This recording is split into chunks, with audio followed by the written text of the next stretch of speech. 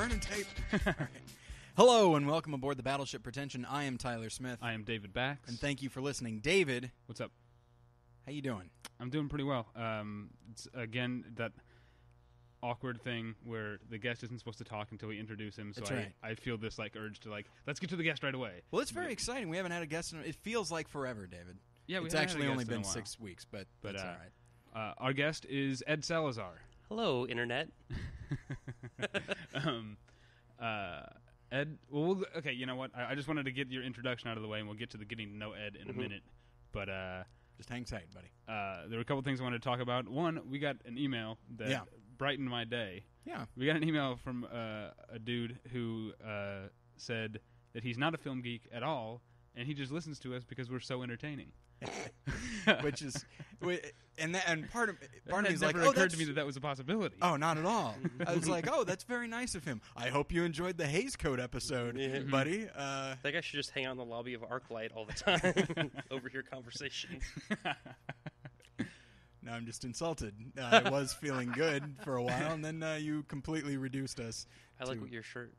What was that? I like your shirt. I like Thank what you're you. wearing. This is the second compliment I've gotten on this shirt in a week. Yeah. The other one was at the dentist. You haven't been wearing it the whole week straight, have you? No. Okay, no. good.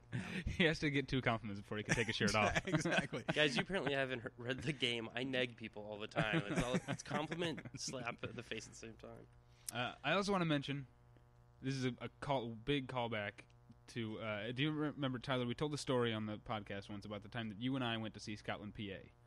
I do recall, yes. And a quick brush up for the people who weren't listening then, and for Ed, who no doubt doesn't know the story. But essentially, I went and bought my ticket, and it was $8, and I went and sat down. And then Tyler sat down, and he was like, "How much was your ticket?" And I was like, $8. And he said, "He only charged me $4." And I was like, "Oh, good for you. You know, you got away with something." He was like, "No, I can't do it." So he went back. He went back to the guy, and it turned out that the price of the ticket was $4. I had been overcharged, and if Tyler hadn't been the good person that he is, I would have been out $4. So I was at Macy's the other day, and I was buying 2 pairs of socks, and I set them down on the counter, stacked one on top of the other, and the woman scanned it, and she said, "You know, that'll be $6.98," and I was like, and I hesitated for a second because I was like, oh, she clearly only scanned one pair of socks, and I let it go, and I just couldn't do it. I was like, there's 2 socks there. Nice. So I learned something. So right. in your head, Tyler saved you $4. In my head, Tyler's cost you $2.98. See how I'm amoral though. But no, right? Clearly. No. So I'm glad I could inspire you. Don't let Ed, throw you off. If you don't want, could have had a free pair of socks. So, what do you wear? Gold toes? These were Kenneth Cole. They were on sale. You're KC's. really becoming quite a clothes horse, David. It's You very look great, exciting. David. Can we describe what this looks like right now? Because this is a special episode for me. Okay. And David is wearing a pink and white striped, very nice button-down shirt, very nice pair of slacks, and good black dress shoes. Mm-hmm. Tyler, kind of dressed like a sort of grunge revivalist, sort of. I've also heard lumberjack. I was avoiding lumberjack. Thank you. I have my shirt off. I'm covered in other man's sweat, and I have straps of leather wrapped around my knuckles because we're doing. All right. I guess it's time to get to know Ed. No, I'm sorry. I have no patience. It's all right. It's okay. David, good for you. I'm glad that you're growing. It only took about 6 or 7 years at this point for that lesson to sink in. David, terrible choice. You're going to get screwed constantly if you follow his teachings. Anyway, so Ed. Ed is a stand-up comedian working here in Los Angeles. I am. But he's not from here. Let's go all the way back. Where are you from? I was raised mainly in Nebraska, and then moved out here 5 years ago and started doing comedy 4 years ago. And then I think I got funny 6 months ago. And then it's been great. I love LA and I love doing it. So okay, well for the record, I've known you longer than 6 months. Yeah, you've been funny the entire time. Thank you. That's very sweet of you. So you grew up in a small town in Nebraska. Very tiny, 6,000 people. Plattsmouth, is that right? Plattsmouth, Nebraska. Yes. This is how unoriginal, how kind of these are the types of people that founded this, that they were like, what is this? It's at the mouth of the Platte. Well, that's its name now. Like, that's kind of like the mentality of that town. And they're like, whatever, have a beer, sit around, huff gas. We can't come up with a real name for it. So how did you said you didn't start comedy until you moved out here. What was it like? I can't imagine there's much of a comedy scene in Plattsmouth, Nebraska. What were you doing? Did you have comedy in your mind before? I've always been like, my dad is like oddly obsessed with comedy, and I was actually born in Madrid, and then we lived in Germany, and then we went to Nebraska. So we had military TV stations, and you only have like one channel when you're over in Europe, or at least back then you did. Mm-hmm. So, but we would always watch. You gotta like a lot of Benny Hill, a lot of Monty Python, this show called Baba Black Sheep, which was, and like I watched a lot of like sitcoms and stuff like that. And my dad was very into comedy and always like pushed me to it. But I just never had the guts to go and do anything with it. But I've seen like everyone else who's out here in LA doing comedy. Like I've seen every episode of Saturday Night Live, every 5-minute stand-up set from the 80s. I know, you know what I mean? Like if every live at the evening at the Improv I've seen, when like the Ha channel came out, like I was so excited to see the Ha channel. Like I was like, oh my gosh, it's a comedy channel. It's great. So that's right. And that became Comedy Central, right? Or there was 2 comedy channels, like Ha and something else, and I think they merged eventually. Okay. But Ha had Saturday Night Live reruns, I think, which was a big deal. And they also had, I can't think of his name, Captain Kirk. William Shatner do one of the promos. He was like the first ironic usage of William Shatner that I can remember. Like this is years before a lot of the other stuff that he does now. It's funny, people who were born later than us don't realize there were ever non-ironic uses of William Shatner. Yeah, like people, I wonder if kids grow up watching Star Trek going like, he is really going over the top with the funniness here. Like, you're like, no, he's really trying. Or even like Judgment at Nuremberg, and he shows up, it's like, man, Shatner is the comic relief in that film. He's great. What a Thank hilarious walk-on. Like, they think he's like the Christopher Walken of his generation, sort of thing. Like, right, and then, of course, people will watch The Deer Hunter and be like, this is hilarious. This is the best. Yeah. He's really committing to this. He's really a lot of physical comedy in The Deer Hunter. So I just always kind of was into comedy, and then I was scared to do it. And then I met somebody out here who was doing this thing called Hollywood Hell House. Which is sort of like a parody of a religious experience. This is the best way to... Yeah, well, what it is there's those who maybe have seen the documentary Hell House. Have you seen it, Ed? Which is great, yeah. It's great. Great. You can sort of like, from the whatever like church invented that, you can sort of buy the package. You buy the rights to it and they give you the script. Is that what it is? And so, are they still doing it every year? I know they did one. We've done it twice. We've done it like every other year, basically. Okay. And they do that group does things like purity balls and stuff like that too, which is like Jessica Simpson went to a purity ball. It's where you pledge your virginity to your father. So yes, I'm not kidding. It's an evening of intimacy between a father and daughter. I almost blew over that to get to the Hell House thing, but that's insane. Yeah, it's so crazy. But yeah, so there's a group out here that will buy the rights and do it, but they have like Penn Jillette or Bill Maher or there are people who a lot of them worked on Arrested Development and 6 Feet Under, and they're friends with all these pretty big stars. Like I got to meet Will Arnett through that. I got to meet Wade Fetterman, Patton Oswalt, Doug Benson. I wasn't even doing comedy, and I just kind of like was fortunate enough to rub elbows with these people. Chip Pope, and then I was helping my friend. She was like writing a one-woman show, and I was kind of like her sounding board. And then she was like, "You should go do comedy too," which I think everyone is told by that. Somebody tells everyone that at some point. Like people are always saying I should do stand-up. Really, you're the least funny person I've ever met. But and I went to the M Bar and sweated and almost passed out doing an open mic there, which was great. Yeah. Well, what's it like? I've heard other people talk about like starting stand-up comedy in a city like Los Angeles or New York, where there's such a strong scene and there's so much industry, can be more daunting. Yeah. There's definitely a positives and negatives to it, you know? Like if you start, I have friends who like started in St. Louis and stuff like that, like you can kind of get work. You can start hosting and emceeing and opening. You can, like if I started in Chicago, I can go to Minneapolis, I can go to St. Louis, I can go to Nebraska, I can go to Iowa and do things, and like then when you move out here, you can always fly back and do shows in Chicago. You can always, like Kyle Kinane can always fly back to Chicago and do shows. Brian can fly back to Chicago and Portland and do shows because that's where they're from.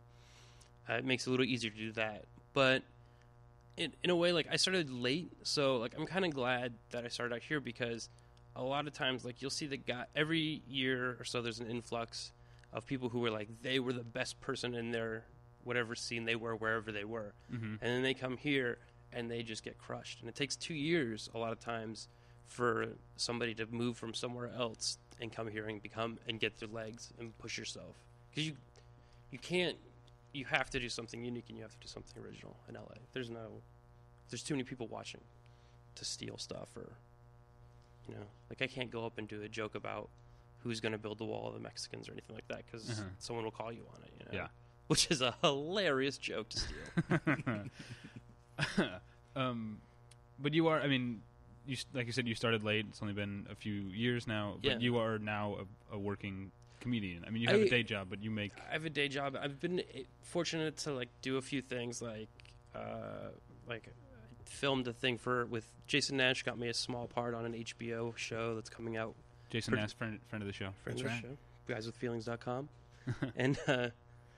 and I got to film with Dave Koechner, and I've done some things for Current TV now, and got to go on the road and go places. This, it's enough to where, like, with my day job, things are more comfortable, and it's enough to where you have like self-esteem about your comedy now. I think that would be the hardest thing about LA is, like, it's not greed that you want the money. You just want somebody to say it's worth something. That's why I like comedy. I host Comedy Meltdown once a month, which is a great show, and it's it's really an honor to do. Linda Pine runs it, and I don't want to ruin the surprise for any comedians, but like one of the nice things about it when you first go there, if you've never done that show before, she makes a little packet, and it's a $20 gift certificate. Like, I got a T-shirt when I first did it, so it's just a little thing of like, thank you for doing the show. You're not being a burden coming onto our show. It's an honor for you to do the show. Yeah. You feel good about yourself. Yeah, Meltdown's great. I went last night and hadn't been in almost a year, and really just realized how much I missed the vibe of that show. It's such a fun. I'm so lucky. Like, Jonah Ray and Linda both were like off. Jonah Ray was the host before me, and he was like, he kind of recommended me, and Linda had seen me do some other stuff. She saw me do this thing called Tournament of Nerds, and which we can talk about because it's movie related and funny. But and from that, she just was like, okay, yeah, this guy's not going to screw up my show for hosting. So it's really an honor. Like, I really think it's probably one of the top shows in LA right now. Like, one of the few shows that comedians are like want to do and look forward to doing. Like Comedy Death Ray. Like, it doesn't have quite the notoriety of that, but I think it does for the comedians. It gives you a sense of like pride for doing a show, which is hard to get. Well, and I've never been to it, unfortunately, but it's once a month, you said, and you are how long have you been the host of it? This is my third hosting gig, and I've done it twice, and I've done a few sketches there too, actually, for her. And it seems like for you, you're in kind of an interesting position, because it seems like it would be a good kind of challenge, because it's a fair assumption that the same people will be coming, and so do you feel like, do you have to come up with new material every month, or? You don't have to, but I feel like I should. It's like, it's definitely a catch-22, like where you're like, and this is going back to like doing comedy in LA. This is one of the hard parts of LA, is like part of doing comedy is polishing things to where they work really well and you don't have to think about it. And that's hard to do in LA because it's generally the same. You're seeing the same people over and over again. Mm-hmm. So like last night, it's like it ends up being a really crazy roller coaster where like 50% of the stuff works, and because you haven't tested it all out or whatever, or I didn't, So I do feel a lot of pressure, and it can kind of the thing that I would say, like, I'm not an amazing comedian, like I know who I am or whatever, but like I've been doing it for long enough to where like I can kind of tell when I see somebody like, oh, that guy's going to be good eventually. The combination to me is you have to have enough self-criticism to like correct what you've done wrong, but you also have to have the confidence to perform it on stage correctly. So it's like a really weird thing. So like when you're on stage, you have to be confident. When you get off stage, you have to go like, what did I do wrong? And the bad people, the people who never get better, are either super confident and are unable to like evaluate themselves, or never have confidence. So even when they know what they're supposed to do, they never can do it. You know, so you have to like have this very specific, like, you know, like someone like Raj Desai, like talking to Raj Desai, who's another comedian. Like he's got that sort of thing. Like he on stage he's having fun, he's funny. Gets off stage and you can sit there and talk to him about what he did, and he doesn't take it personally. So that I think that's like the most important thing. If you're out there thinking of doing comedy, that has to be your attitude to me. Or get out of the business, jerks. Another thing that occurred to me at Meltdown last night is that it may be daunting for a comic to start in LA, but to be a comedy fan in LA is the greatest, because I have to remind myself not to take for granted that I can see Andy Kindler for $8 at the back of a comic book store, and with free beer, with like, free lots of free beer. Like getting, you figure a beer is $4. You drink 3 beers, we're paying you to watch Andy Kindler. You know what I mean? And he was so on amazing. fire last night. Can I just say one thing about his set? We sat around. I went to a party last night after the show, and we were just talking about his the guy who denied the Holocaust. And we were just going. It was so good. He's so amazing at exploring things and being relaxed. Like Andy Kindler's so relaxed. It's great to see. But he doesn't seem relaxed. He doesn't seem relaxed, but he like, you know, he's uncomfortable, but he's got guts to like I'm uncomfortable in this, but I'm gonna do this one thing for 5 minutes and go back to it and keep going back to it. Yeah, I hosted Tiger Lily one time, and it was literally Jimmy Dore, Maria Bamford, and Jeffrey Ross, all one after the other. And I'm like, any one of these 3 people headline, I mean, like more than headline. You know what I mean? Like Jimmy did our special. Jeff Ross does every roast in the world. Maria's done a special. Comedy Central presents. So it's like you have 3 people, one after the other, at a free show in LA. Like, and it's still hard to get people to come to shows sometimes. So it's kind of, but everyone's into it's a very self-centered Los Angeles. You have your own thing. It's understandable on one hand. On the other hand, it's like, I think it's like, I understand people not coming to the show. I just wish when people came to the shows they appreciated it or whatever. Right. Because it's kind of spoiled. Well, let's, as a segue into movies, let's talk about the Tournament of Nerds for a second, because it's a cool thing, and then we'll get to the topic at hand. Yes. Tournament of Nerds was Linda Pine and Hal Rudnick, I think, both kind of co-produced it. And it was at Comedy Meltdown was the first round, and the second round was at the UCB, and it was like basically a March Madness of nerddom, and everyone was given a movie character, to debate with another person. So you would say like one person had Mr. Miyagi, and one person had Wonder Woman, and you would debate who would win in a fight. And then there's a panel of judges, and the judges vote. If there's a tie, then it goes to the audience.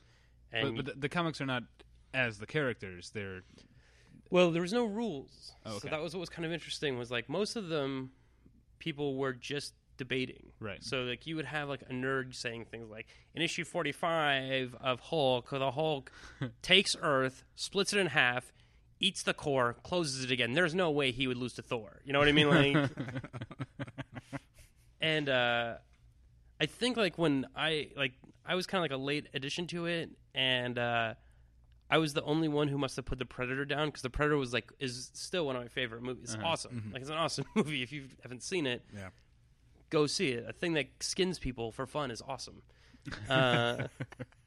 And so like Buffalo Bill and Silence of the Lambs. Yeah, it's like super Buffalo Bill.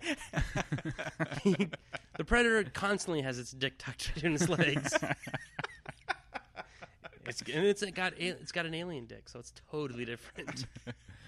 And so I got The Predator, and I think like in a way like they kind of seeded it a little bit, like the NCAA tournaments, like North Carolina plays like South Compton Community College the first round or whatever, and like North Carolina is going to win. And I had to fight Superman the first round, right? In the back of a comic book shop. I have to go up and convince people that Superman would lose to the Predator, which is ridiculous. Like, I will admit, So I was bummed because I'm like, oh, I'm only going to get to do one thing, really. Like, I'm going to be out of this thing pretty quickly. And I thought, like, who could win this was Atticus Finch from, and like, like, no one, it didn't say, like, do a character, it didn't say dress up like the superhero. There was, like, one other person who dressed like Wonder Woman who was awesome. And the guy from Happiness who, I forget who was the guy from Happiness, but like they did kind of a character thing. And then me, and I went as the Southern lawyer, which has nothing to do with either Predator or Superman.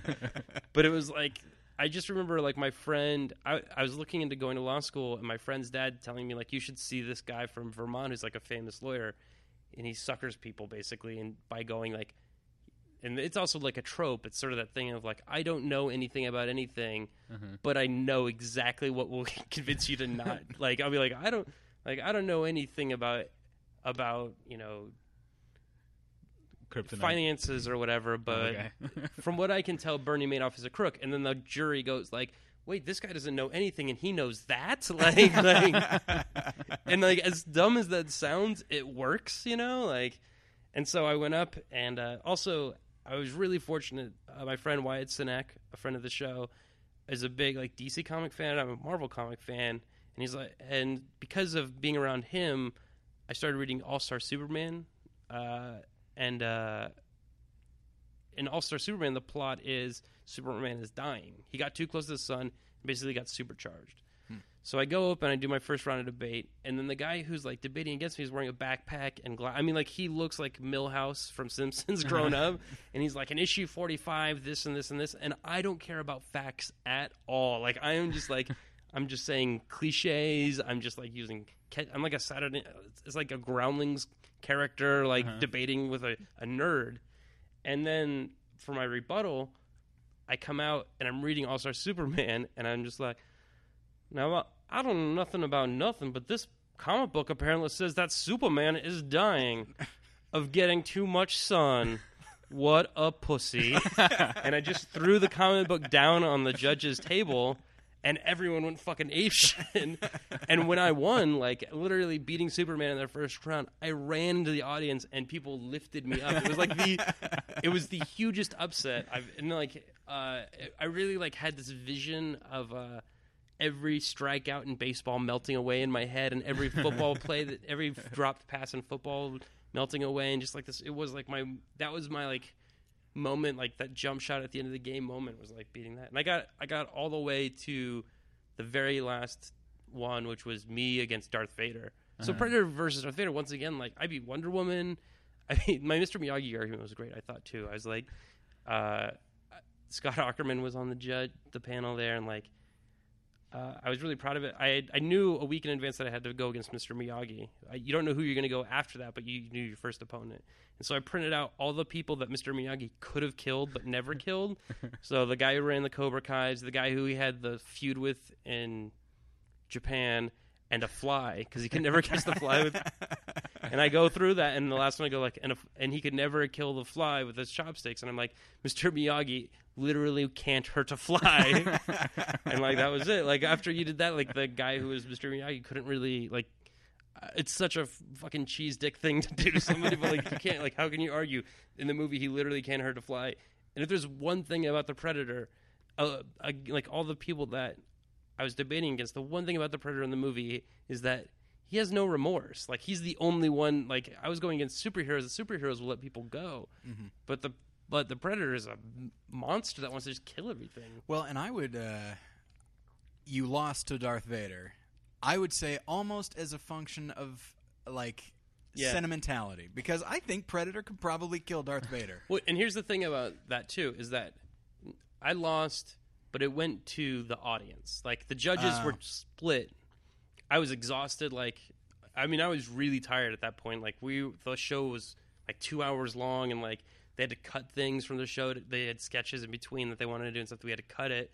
I was literally exhausted by that point. And, like, I had already called Wonder Woman a terrorist collaborator and stuff like. And I just I couldn't sum up the energy. And the guy who did Darth Vader was a cool guy and very funny, but he really didn't argue much. He was just like, Darth Vader's sweet. Star Wars is awesome. And the audience was like, "Yay!" And and all I could really say was like, "Really, half the Star Wars are awesome. Actually, 2/6 of the Star Wars is awesome." I agree with that. You know, like, but you know, it's how you can't beat Superman and Darth Vader in 2 weeks. That's the lesson I learned. You can't hope to beat both of those guys. But yeah, I mean, but yeah. So, do you want to go on? Let's get into it, shall we? Yeah, let's get into it. We've been waiting for. Speaking of characters, Speaking of tournaments to the death. there you go. Right. Well, let's hold on. Okay. I just want to lay the groundwork here. I pretty much I'm not sure where we first met at Tomorrow Show or our bar or something, but pretty much every other time that I've talked to you, and the entire time I've known you, you've brought up Fight Club and specifically this one sort of theme that is exemplified by Fight Club, and that's I'm going to somewhat glibly call it the plight of the straight white American male, middle class white American business working male. Like, yeah. So let's I talked about it with Ed so much that we really wanted to talk about it on the show. So let's why don't you lead the charge here? Well, okay, this is your baby. First, I wanted to First, I think that you guys both hated Fight Club. That's true? That's true, right? And so I wanted philosophically. I want to defend Fight Club a little bit, but on the other hand, I understand where. So it's like, on one hand, I want to defend Fight Club. On the other hand, I can understand where like people come from being annoyed at Fight Club. Because here's the thing: like, I read Ebert's review of Fight Club, and I remember like reading it and him going like, he didn't understand what it was about at all. Like, why would you want to get punched in the face? Why would you want to punch people in the face? And I've been, you know, like I said, I started doing comedy late. Like, I've been basically a white, middle American, middle class, college educated guy working in a cubicle for 10 years now. And whitish. Well, I'm like khaki. That's what I like to say. I get the jobs of white people, let's just say. Okay. And yeah, there's times when you want to really just punch people in the face or get punched in the face. Like, honestly, there have been annual reviews where I'm like, you could just hit me. Like, I'd rather you just hit me than like do this to me. And so, but it was always interesting to me because I think a lot of the critics don't like it because, like, yeah, for Roger Ebert, it doesn't make sense. He's been doing his dream job for how many years now? 30 years now, right? Like, he's been 40 now. 30 at the time of Fight Club, yeah. So it's like he probably has very little knowledge of like what it's like to like be a Fight Club person, to be one of those people, to be a guy who's like only releases a dart league, but those are my friends, like. And so I always attached to Fight Club in that way because I understood it. Also, I had like anger issues, and I boxed for a little while. And there's a lot of people who box. Like, there's a lot of people who box as a hobby, and like there is a certain type of person. So my problem with people who criticize Fight Club in a way sometimes is like, I'm okay with you not wanting to be in a Fight Club. I'm not okay with you not understanding that this is a real psychological state of mind that people in America are in. And there is, if you look at many, many movies, like, and you look at themes in a lot of different movies, this same theme comes along, and there are always different ways to react to the same thing, which is... Well, let's identify the theme first. Yeah. Why don't you talk about what you're talking about before we talk about the examples? Okay, so... Sort of boil it down. The basic idea is, like, you go to college, this character went to college, got some sort of degree, accounting degree, computer science degree, whatever, and then gets the job that's supposed to be your job, and now you're 25 to 35, and you either you're a family or you're single, doesn't really matter. But at some point, the malaise of that lifestyle eats away at that person, and they snap. Yeah. Well, I think there's another element to it in that, in sort of the post-feminist culture, the role of the man is sort of has become ill-defined. Emasculated. You're emasculated by like everything is that kind of idea.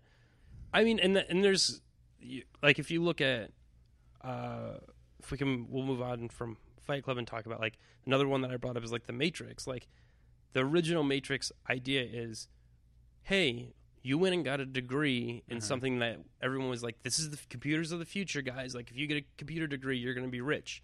and have a good job and everything's going to be cool and you'll be happy. And the character of Neo did that and found life empty and boring and like was doing illegal shit on the side until one day a dominatrix woman shows up and grabs him by the scruff of the neck and has him hang out with a cool black guy. You know what I mean? Like it's like he goes from being like a white guy working in an office with all white people to hanging out with a really cool black guy and an S&M chick. You know what I mean? Like it couldn't be more like white male middle class fantasy. Like you know, we all secretly all white dudes want to have like a black guy they're completely comfortable with. Like that's one of their dreams. And so I think that that's probably true. You know what I mean? Like I'm not going to deny that.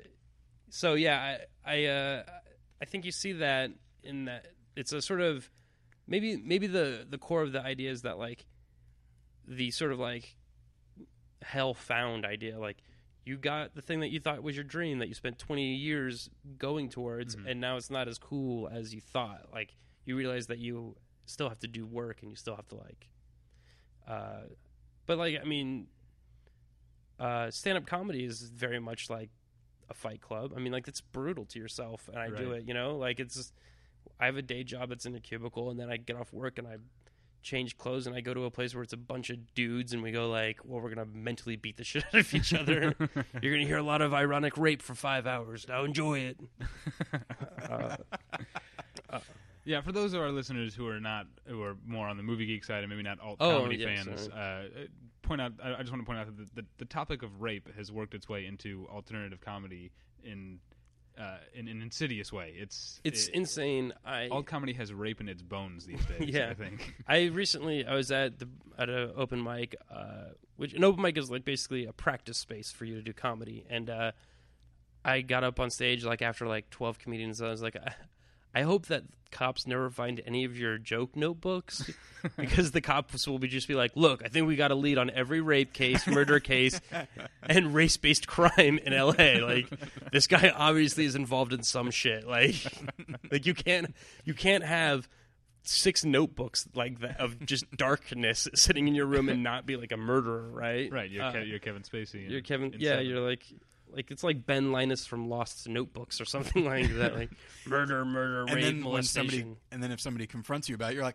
no, it's funny. It's all funny. It's all a joke. Oh, is it funny? Bad cop. You just got bad cops.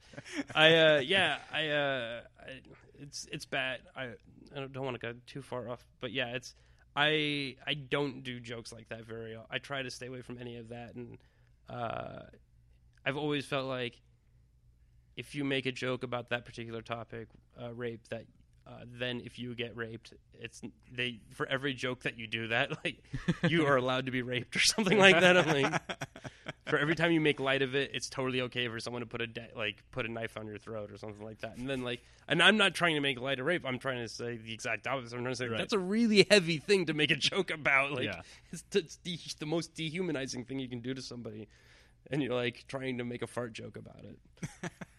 Remember when poop was hilarious? Like, watch Richard Pryor, and he made a lot of poop jokes. You know. Okay, but he pooped, so it was totally cool. No, I do that, so it's okay for me to joke about it. But now I want to hear your guys' criticism of Fight Club, because I want to respond to it.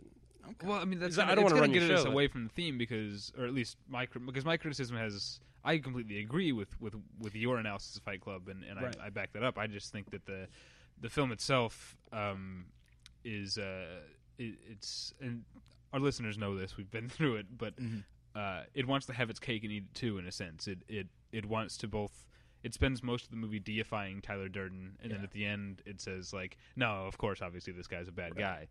And so, I mean, I kind of thematically, I get the movie until it. I mean, I think the whole Project Mayhem thing is just a little too goes cool. Too far. Yeah.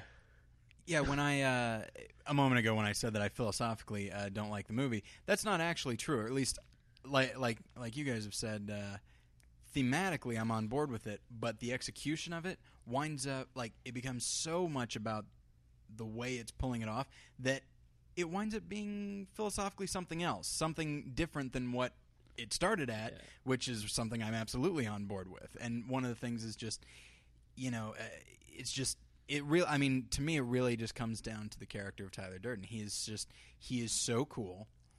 He's awesome. And I mean, he's every. Well, I mean, the name Tyler automatically puts you in like a cool category, right? Damn right. There's no question about it. Doesn't matter how many people call you a lumberjack, but like you bring the wood, bro.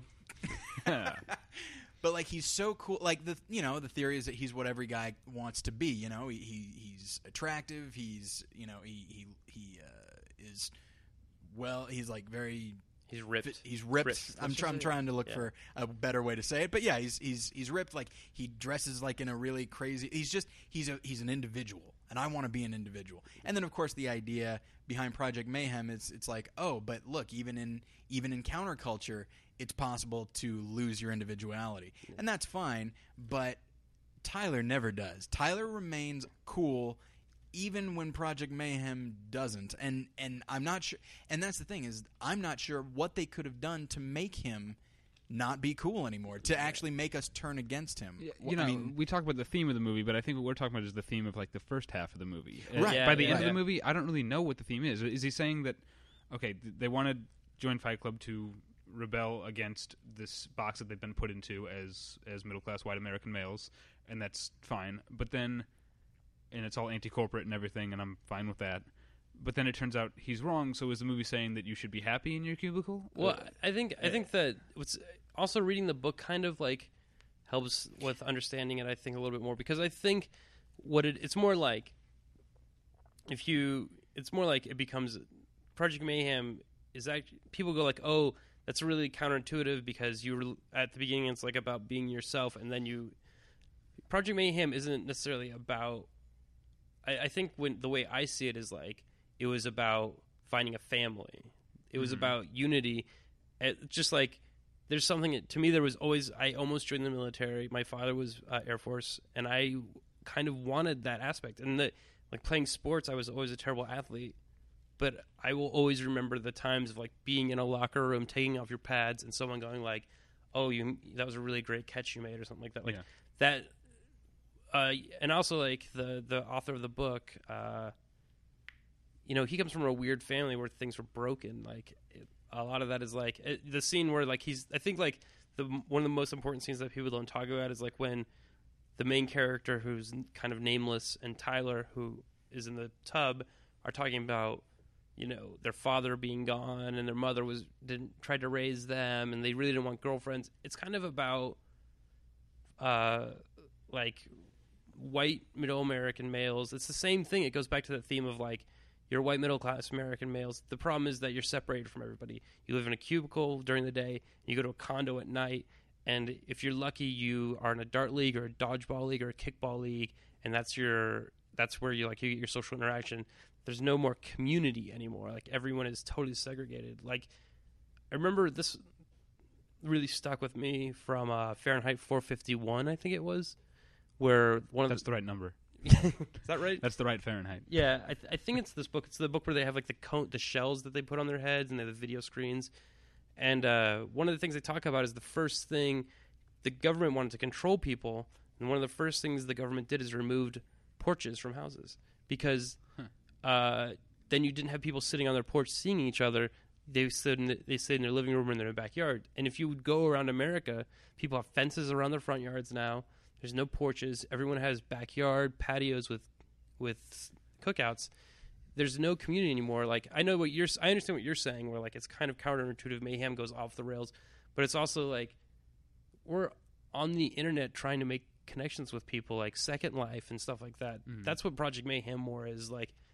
Hey, let's get together and do crazy stuff. At the end, the movie does a 180 and is kind of damning about Project Mayhem. Yeah, I mean, before the end, when Meatloaf dies. Oh, Meatloaf. Spoilers. Spoiler alert. Jeez, you ruin everything. Here's the two things I'll agree with. Number one, Brad Pitt is, like, super attractive to everyone. Like, I'm not... He is the quintessential name in the sentence of, I'm not gay, but... Like, you know what I mean? Like, to dudes, right. Like, they're, like... straight or gay, the scene where there's a shot of him, like, after one of the fights, he stands up and he kind of, like, moves like a serpent, and he has no body fat, and he's just like standing over the guy's body, sweaty. And I remember my friend who worked with me, who was kind of like an artist, like a performance artist, was like, this picture is fucking in picture form. Like, it was like just sweaty and sexual, and like there's I think as men we're afraid to say like, oh, that's a sensual thing that a man is doing, but it is like a kind of an erotic gay thing. And like I think that he is super charismatic and likable as a person, and so that kind of works in the beginning but kind of is hard at the end. Like you kind of want the Edward Norton character to die and the Brad Pitt character to keep going, which is kind of not what you want in real life, but in the movie you're like you want Brad Pitt, not that's Norton. To me that's the failing of the film. Yeah, it makes me wonder. I mean, and it's one of the reasons that I think the book, which I haven't read, but the book inherently will have more power because you're not picturing Brad Pitt. The character isn't played by anybody. I'm always picturing Brad Pitt. Well, fair enough. In every book you read. It's like, what role was he in Fahrenheit 451? All of them. The firemen? Come on. The outfits are different than they describe in the book, but he's a fireman, trust me. But they do try and make Tyler a little bit different as he becomes a villain. Right. Like they shave his head, they make him dress even more outlandish to the point of being kind of silly looking. Yeah. But they did not change the performance. They should. The only thing I can think of, and I don't even know if this would have worked, is they should have had his performance start to mirror that of the other people in Project Mayhem who are now sounding like zombies. Like don't have any real personality show through. Just have him become just like one of the drones that we're supposed to dislike. That's the only thing I could think, and I don't even know if that would work. But I think partly what, like, kind of the message of these types of movies, like American Beauty is another one of these that came at a similar time. Like American Beauty kind of has the same theme a little bit, is that you shouldn't be a pot-smoking 40-year-old guy who neglects his family. You shouldn't be a crazy Fight Club guy, but you also don't have to let yourself be the guy who's like completely repressed and living a boring life. The happiness is in the middle. Mm-hmm. The happiness is like that you go to work, and at work you interact with people and your work is good, and then you come home and you have a family and you're not pushing your family away, and that you're getting high every once in a while and going to see Led Zeppelin tribute bands and whatever, like, or you're boxing for a hobby. You're like, don't repress, like, America, like let yourself have fun a little bit. You know, people are so that's uptight. That's one of the things we've talked on the show about how people are squares. Tried in my. We've talked about how American Beauty doesn't really hold up and it's not as good as I remembered. Yeah. But that's one of the things I really like about its theme is that it does what Fight Club didn't. It doesn't make Kevin Spacey cool when he gives up his job and everything. He's being really irresponsible, and he's still in a way. And I want to get back to. I'm sorry. Yeah. I want to get back to the emasculation part of this theme, but and that's a big part of what happens in American Beauty. Mm-hmm. He's still emasculated because he still can't be a man. He's emasculated because he's got the job and his wife's cheating on him, but he still can't be a man because he immediately turns his attention to a teenage girl. Mm-hmm. You know, I like that about the movie, that it doesn't. He doesn't just emerge from a cocoon and he's like, yeah, I quit my job and now I'm awesome. It's like, no, you're still a loser. Yeah, he's just a different type of loser. Yeah. I love. What's weird is, like, I look back on American Beauty and I really remember liking it a lot. I can remember walking out of the theater and going like, that was awesome. Yeah. And I don't have any idea why I liked it, because I was still in college. Like, I was so removed from Kevin Spacey's character, but I still dug it. Like, I still was like, oh, that was a great movie. I haven't watched it in a long time, but yeah, I get what you're saying, because, like, you kind of want him to not, statutorily attack that girl. Kind of. I'm avoiding the R word now, but, like, yeah, you don't want him to sleep with a 17-year-old girl. And when he makes that decision, you're happy. You know, like, both movies end with the guy shooting himself and getting shot in the head. By the way, Fight Club and American Beauty, like, and Matrix kind of, like, he ends up being blind or whatever. Like, but yeah, I feel like it's just interesting that it keeps that this is kind of a thing. Like, the other movie that my ex-girlfriend at the time, like, brought up was Austin Powers. That's what I wanted to get to, because I remember one of the first times we talked about, you and I had this discussion about this topic, you brought up Austin Powers, and I didn't see it at first. Then you pointed out, and it's really obvious. It's more about what I was talking about the post-feminist culture and the post-AIDS and post-sexual terror and the post-seeing women as humans. But I mean, also just all the things that happened in like the 1980s. You know, the rise of the moral majority and AIDS and all these things that made sex so terrifying, and also the feminization, or feministizing or whatever of the culture that made men less able to be sexual predators, for lack of a better term. That's all, on the surface, pragmatically, that's all good stuff. It's all good that it happened, but the American male psyche existed, and the male psyche in general, Western male psyche, existed on a certain path for so long, and it like completely got derailed, and like so there's sort of this like psychological turmoil, and Austin Powers is very much about that. Like, I wish we could go back to the 60s when we didn't have to worry about that. We didn't have to, treat women as human beings. Well, like in late 60s, it's also specifically like late 60s, and it's a very like weird version of late 60s where there isn't, for some reason, like he functioned during the sexual revolution without ever gaining any respect for women. You know what I mean? Like yeah, women had sex with a lot of people were having sex or whatever, but it was also like Joan Baez. You know what I mean? Like, that's a powerful woman. Like, not all women in the 60s were hussies, and it's really like a specific. I'll guarantee you there are plenty of men who didn't respect women taking advantage of that, worming their way into that culture just to get laid a lot. Right. He, like, what's interesting about it is to me is like Mike Myers' parody of that era views it as what sexual freedom meant back then was men could screw whoever they wanted.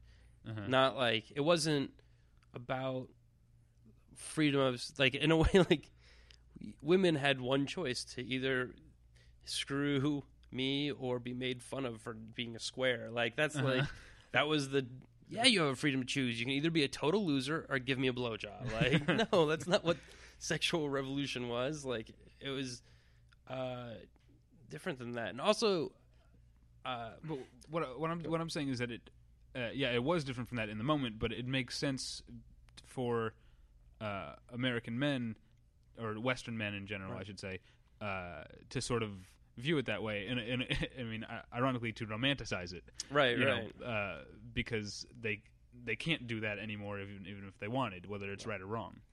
Yeah, it is weird that. Well, but this happens in a lot of different eras. Like, the view women have like constantly sort of like, it's like trench warfare. Like, before World War I, women, there's a feminist movement. They got the ability to vote, and then but then after World War I and then after World War II, like both those times, like their like freedoms kind of get reined back in, and then they move forward again. The sexual revolution happens, and then with a combination of AIDS and Republican sort of like Reagan era, and there's like a lot of female backlash, and it gets the sexual revolution, like feminism becomes a negative word, and like it gets pulled back again, and then it doesn't happen. It happens in waves and not in like a straight line in a way, and so it's easy to kind of look back and romanticize something like that, and it's just because Austin Powers is not a movie about the 60s. It's a movie about white men now. Yeah, the way that they view it. It's really a criticism of how we behave. Like, it's really looking around going like, you guys are all pussies. Honestly, like, Tyler, when was the last time that you just fucked a girl at a casino, right? Like, well, did you see that thing? I think it was in Esquire a couple months ago where... No, really, I want to know the answer to that question, by the way. where Clint Eastwood said that the like people our age now are the pussy generation, like men our age. Yeah, right, Clint. He does know that he only made movies about tough shit, right? Like, he plays golf like 12 times a week, like the pussiest sport ever. I love golf, but like you weren't really Dirty Harry. Like, you had the fayest life ever. Like, you were not going to accidentally get shot. Like, you were in the movie The Good, the Bad, and the Ugly. Like, you weren't actually a cowboy. He knows that, right? Like, is he getting to the crazy point of his life where he's like, I was in you were not in the West. I was in Italy, a cowboy in Italy. You were not. You were filming a movie in Italy about cowboys. Do not call me a pussy generation. I have I worked construction, a couple summers. Like we're making movies. Like I've been on movie sets. It's like the pussiest thing you can do, buddy. Like it's the craft services. What, did you have to wrestle somebody for a handful of pretzels one time, Clinton? You don't know what it's like. Yeah, screw him. Like, screw other people. Like, every generation has their burden, and we're all carrying our, weight, and we're all trying to, like... Well, I like to think, maybe I'm wrong and I'm just being too optimistic, but I think, 10 years after Austin Powers, people our age, like men our age now in their mid-20s, are finally starting to adjust to that. And I think I don't have that psychological baggage. Like, yeah. I don't wish that I could go back. I like the way that it is to be. I like being a man now. Yeah. And what a man you are. And yeah, so maybe there's hope for the future. I think maybe there is some course correcting to. Yeah, it may just be generational groups like aging, and like you get to a certain age and you look back and you go like, oh, what was I thinking? Like, but also, I mean, it is a weird time because, and I think, like. Sexuality as a whole is hard to understand, and movies try to, like, there's understanding, like going back to like, well, being emasculated. Well, is it emasculating for a male to not be able to have sex whenever he wants, or is it emasculating for a male to limit himself to one woman? You know what I mean? I might have caused a pop there. We can edit that out. I think you know what I mean. Like what it's I think that like what's interesting is it's interesting to think about those things. It's just crazy to like go, okay, this is what I think is emasculation and this is what I think the reaction to emasculation is. It's okay to be like, wait, what is my role in sexuality anymore? My friend just had a son, and I have friends who are having children, sons and daughters, and there really isn't that many movies about father-son relationships, and there's not a lot of models for fatherhood, and it seems like that's why I love the TV show Friday Night Lights, because it's like the first dad I've ever seen on TV where I'm like, oh my god, like this is what I want to be for a father, Yeah. Like Atticus Finch, like that's a model of that father. And Major Dad. And then Major Dad. Well, obviously a little ahead of his time, though. You got to have a mustache, obviously, if you're going to be a dad. But there seems to be a lot more of an understanding of motherhood than fatherhood in a way. Like, I feel like modern motherhood is kind of understood. Modern fatherhood is weird, like, because you're in two-income homes. It's very I can understand where, like, male disorientation comes from. Like, if you, in American Beauty, that's part of what Kevin Spacey's character is going through is, like, he doesn't really understand his place in the home. His wife makes good money. Like, he could quit his job and the money keeps coming in, but yet it's one of those things where it's like you haven't taken on any additional responsibilities, but you also then aren't taking on like the rewards of those responsibilities. Since like if you're just still doing what men traditionally were supposedly doing in America, which was going to work, coming home, and eating dinner that your wife cooked. But your wife is also making money. Then what value are you bringing to the home if she can do everything you can do, and then what mothers are taught to do? It's like, so that's kind of. And who suffers? The children. The children really do, actually, to the point where they shoot people. Spoiler alert. Well, and actually they don't do it, but no, they don't.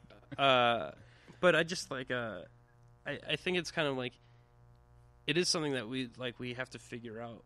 Like, go like, okay, how does families work? How do men work now? Like, where do we fit in? Like, are we being narcissists worrying about this stuff? Like, I don't think so at all. I mean, it's just one of the okay. I guess I'll approach this. My friends have often accused me of, jokingly so, but maybe not. Don't quite know yet. Of being something of a chauvinist because I am so easily offended by portrayals of men in like sitcoms and stuff. Like the way I wrote probably a longer blog than I should have about the poster for the film The Awful Truth or something like that, where there's a female like men's room and the men's room and the women's room. Like there's those basic figures of a woman and a man. and then it shows there's a red heart in the head of the woman, and then of course the red heart is in the groin of the man, and it's like, that's a little insulting. Yeah. So stuff like that, but it's like there's that, and then like just the way then like you watch like Everybody Loves Raymond, and it's just like his wife is verbally abusive to him, and it's being played for laughs. This isn't a drama. This isn't a kitchen sink drama. But and so it is something that is just, and I've talked to people about it. Like my wife loves Sex and the City. I do not enjoy it. I watch it, and it just makes me feel really neurotic about myself. Those guys are all in really good shape. Well, I just mean just like it's like.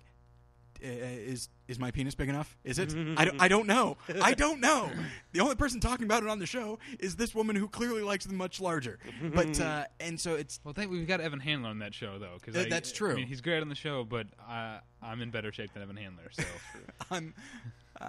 I'm in closer to his shape.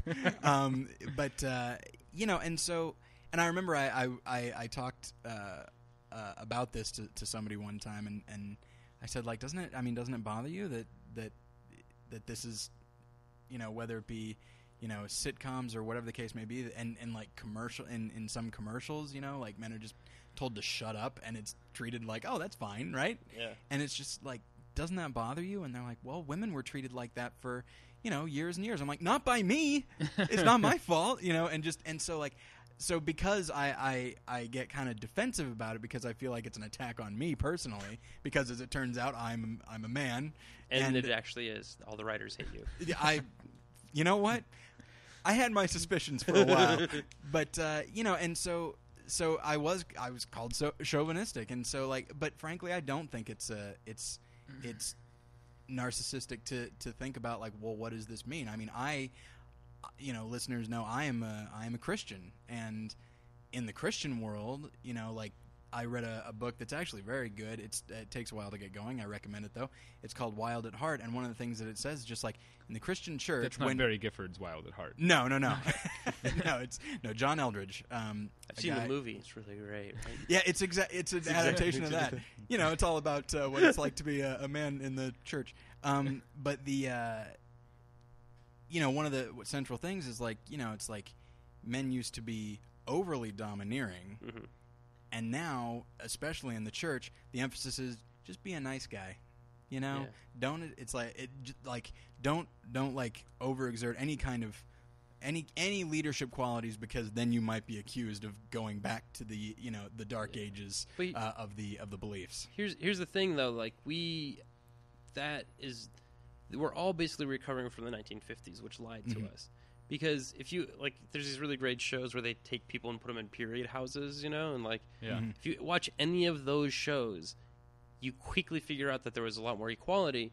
Because, and I don't know if this is true 100%, but I used to work for Toshiba, and, like, I remember my boss explaining to me, he's like, in Japan, men are considered the head of the house or whatever, but women always do the checkbooks. Women always purchase everything or whatever. So it's kind of like the government, where it's like, you can pass a law, but we're not going to fund it. Do you know what I mean? Like, so like I think the president can refuse funding things or something, stuff like that. Like, so there was much more of a balance.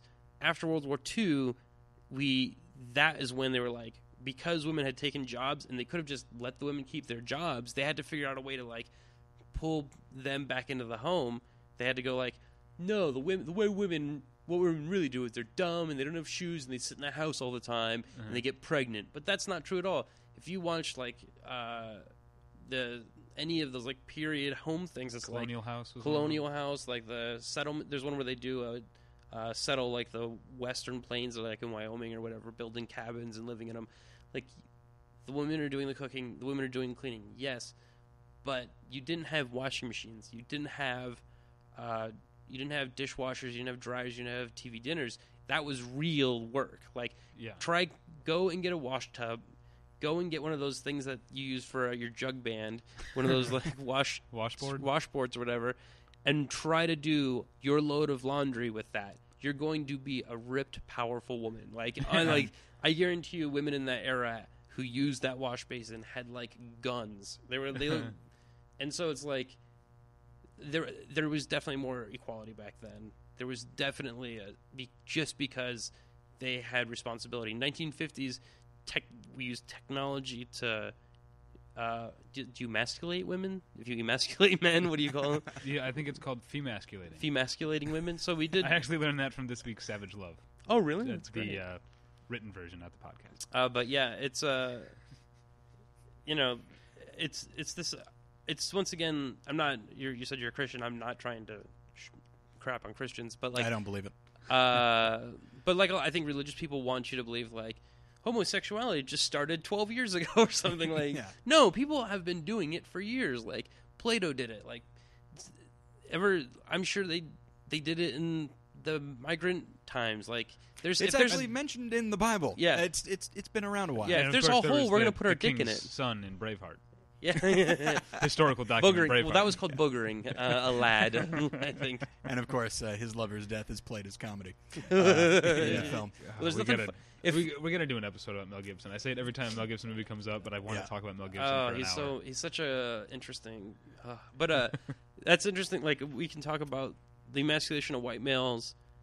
If you go into TV shows, you have 2.5 Men. Like, look at the two these are the two archetypes of men on the show. Mm-hmm. One's a philanderer who has no soul, and one's basically gay but likes women. Like, I'm not exaggerating when I say that. Like, John Cryer's character is basically called faggot like 20 times on that every episode. Like, you might as well like. If I would love to like get an episode and just like take out the jokes, but only put the subtext of the jokes. And it'd be like, I'm going to fuck a woman. You're a faggot. Like, that's every episode of 2.5 Men.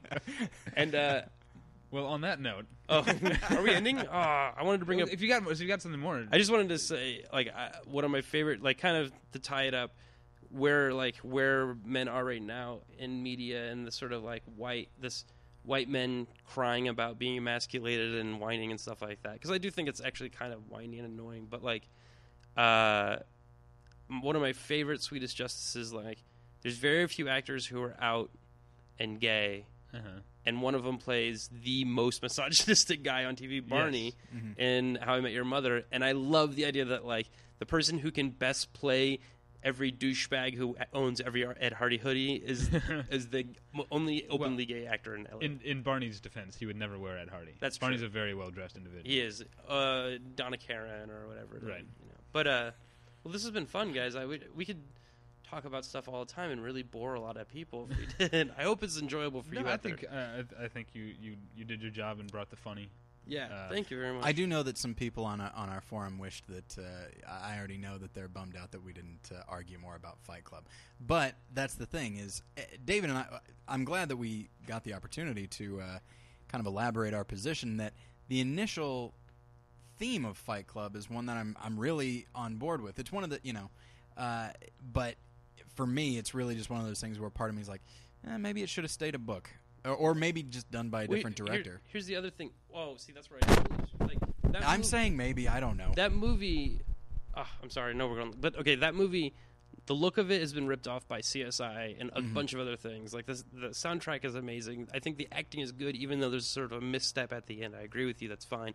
But, like, it literally, when it gets talked about, it's talked about as, like, this movie gets 0 stars. Like, I feel that's when people are so appalled by the ending of it that, like, they're like, there's there's nothing here that's important. It's like we had this really long discussion, and all of it basically comes from that idea of Fight Club and trying to figure out, like, is Fight Club right? Is Fight Club wrong? It's not whether it's right or wrong. It's like, stop and don't just get your I think a lot of, like, frat guys or whatever like that movie. That's a problem. A lot of jocks.